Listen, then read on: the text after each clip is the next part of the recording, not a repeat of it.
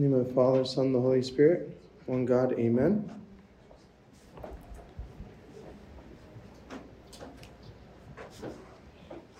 As we read this gospel, we've heard so many different types of stories in the Bible.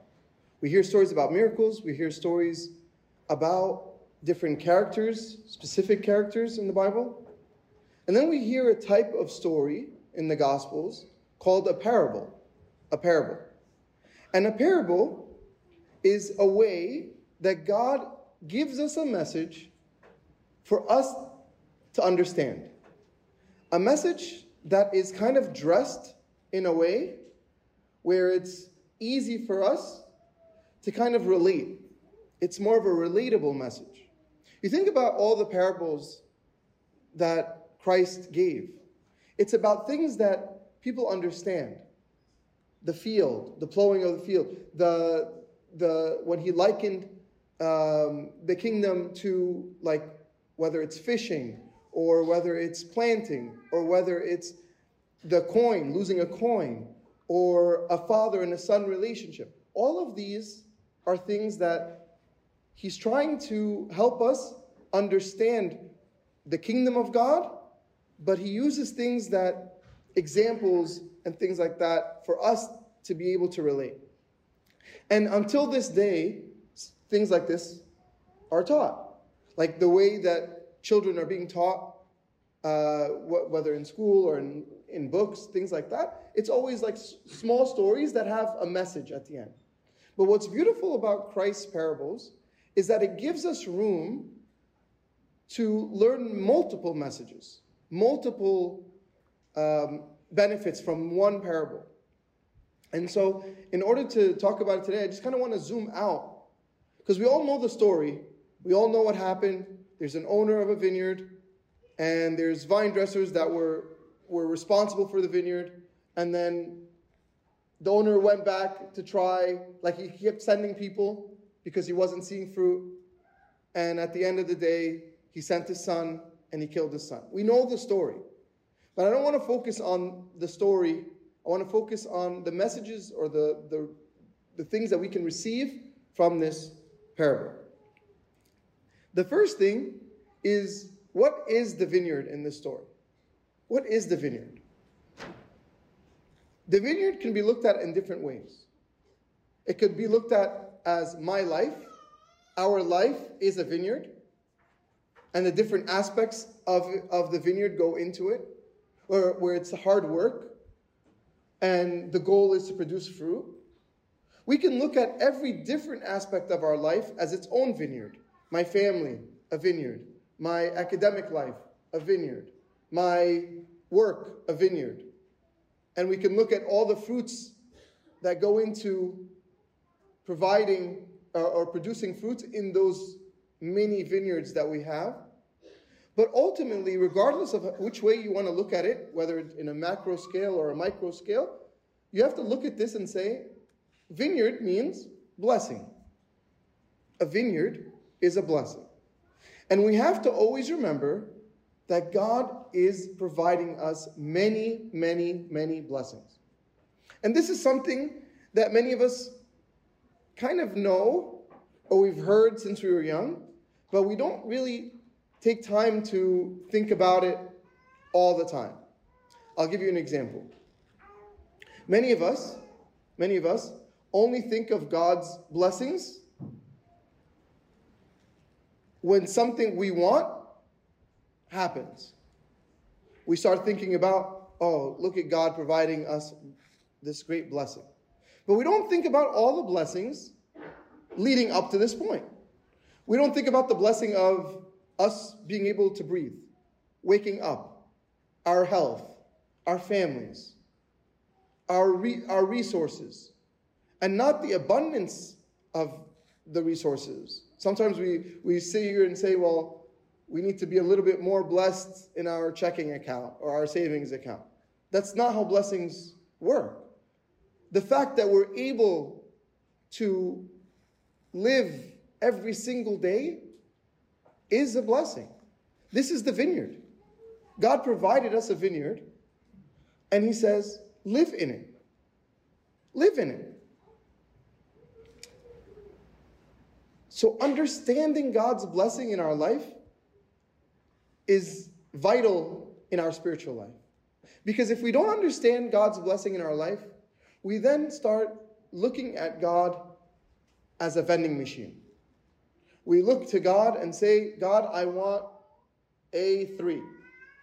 God, I want this. I want that. I want this. Versus if we look at it where we say, okay, God, whatever you give me is a blessing. And I'm going to do the best with what you give me. Even if it looks bad. But God, why would you do this to me? Why would you allow this thing to happen to me? It doesn't matter. God provided it, it's a blessing. God allowed it to happen, it's a blessing. And this is, when you're able to look at this, I would say we're better spiritually healthy in that way. When we're able to look at everything in our life as a blessing. We're more healthy that way. The next thing is to look at it as the purpose of the vineyard is to provide fruit. A vineyard provides fruit. You think of any business. Any business. A business is to create profit. That's the goal. Right? So they provide a service, they provide a product, they provide whatever in order to receive profit. If a business is not doing that, we can easily say it's not a successful business. It's not. If a business is not growing, not producing, it's not a successful business. So we understand it from that perspective. And the vineyard was the same way. God provides all these blessings. The owner gave the vine dressers, and he gave it to them as a lease. This is very important to understand. That meaning, when God gives us our life, when God gives us the blessings, it's not ours. It's ours in the same way when we rent an apartment, it's our apartment. It's ours in the same way when I lease a car, it's my car. But it's going back. The car is going back. The apartment is not going to be mine forever. And so this concept of leasing is something, and it's beautiful that the Bible writes that. Like it's in the first verse that we read today, where it says, a certain man planted a vineyard, leased it to its vine dressers, and went into a far country for a long time. God leased us with these blessings. Our bodies, our families, our careers, our education, our health is all leased. It's all leased. The problem that happens is we trick ourselves, or we get tricked and say, no, this is mine. This money is mine. This job is mine. We get into this mine mentality, and we forget who gave it to us. We forget that it's not ours. We forget that our body is not ours. We forget that this is a temporary period of time. We all change we have a different mindset when we believe that something is temporary. Like when you go on a trip, you take luggage, you take a bag, and you fill it with what you need, maybe a little bit more than what we need for a trip. Right? You don't take your closet, everything in your closet, hopefully not. You don't take your couches, your TVs. I mean, if you do, then it's a different conversation. But technically, we know that it's a temporary time. We're going for a period of time. We're going to enjoy ourselves. We're going to, if it's a business trip, we're going to benefit or try to do the best we can during that time. But at the end of the day, we're returning. This is not my life. I'm just there a period of time. If we look at our world the same way, our life would be different. The fathers use this word called sojourners. We say this in the Litany of the Travelers during the weekday matins. This concept of sojourning means that I don't have a place. I'm going from place to place to place. I don't have a home. I'm living in this temporary mindset. And this, imagine if we have that mentality, that everything we have in our life is given to us to provide fruit for a temporary period of time. Our education is to provide fruit. Our mind is to provide fruit. How does our mind provide fruit? By reading spiritual books, by learning. That's how we provide spiritual fruit from our mind. How does our mouths provide spiritual fruit? By complimenting people, by praising God, by reaching out to people, by building relationships with people, by teaching, by helping. This is the way we grow fruit. In every aspect of our life, we're able to grow fruit. It's up to us to actually do it. But God has given us and provided us the vineyard and says, go, provide fruit for me.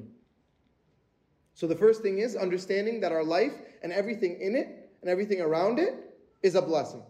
Second, that it's completely temporary. Everything in our life is temporary. When somebody passes away, if they're the most rich person in the entire world, do they take anything with them? No. Nothing. So they could have spent all these years worshiping money, worshiping possessions, luxuries, and at the end of the day, nothing. But our Lord teaches us to invest in the spiritual. Invest. Invest now. Is money bad? Of course not. Money is important. Money is necessary. It's vital. But how do we approach it from the perspective of, I'm going to use whatever I need in this world to survive and enjoy? Luxuries are not an evil thing. It's our mentality towards luxuries that are bad. And then, we take that we provide blessings. Are we tithing? Are we tithing?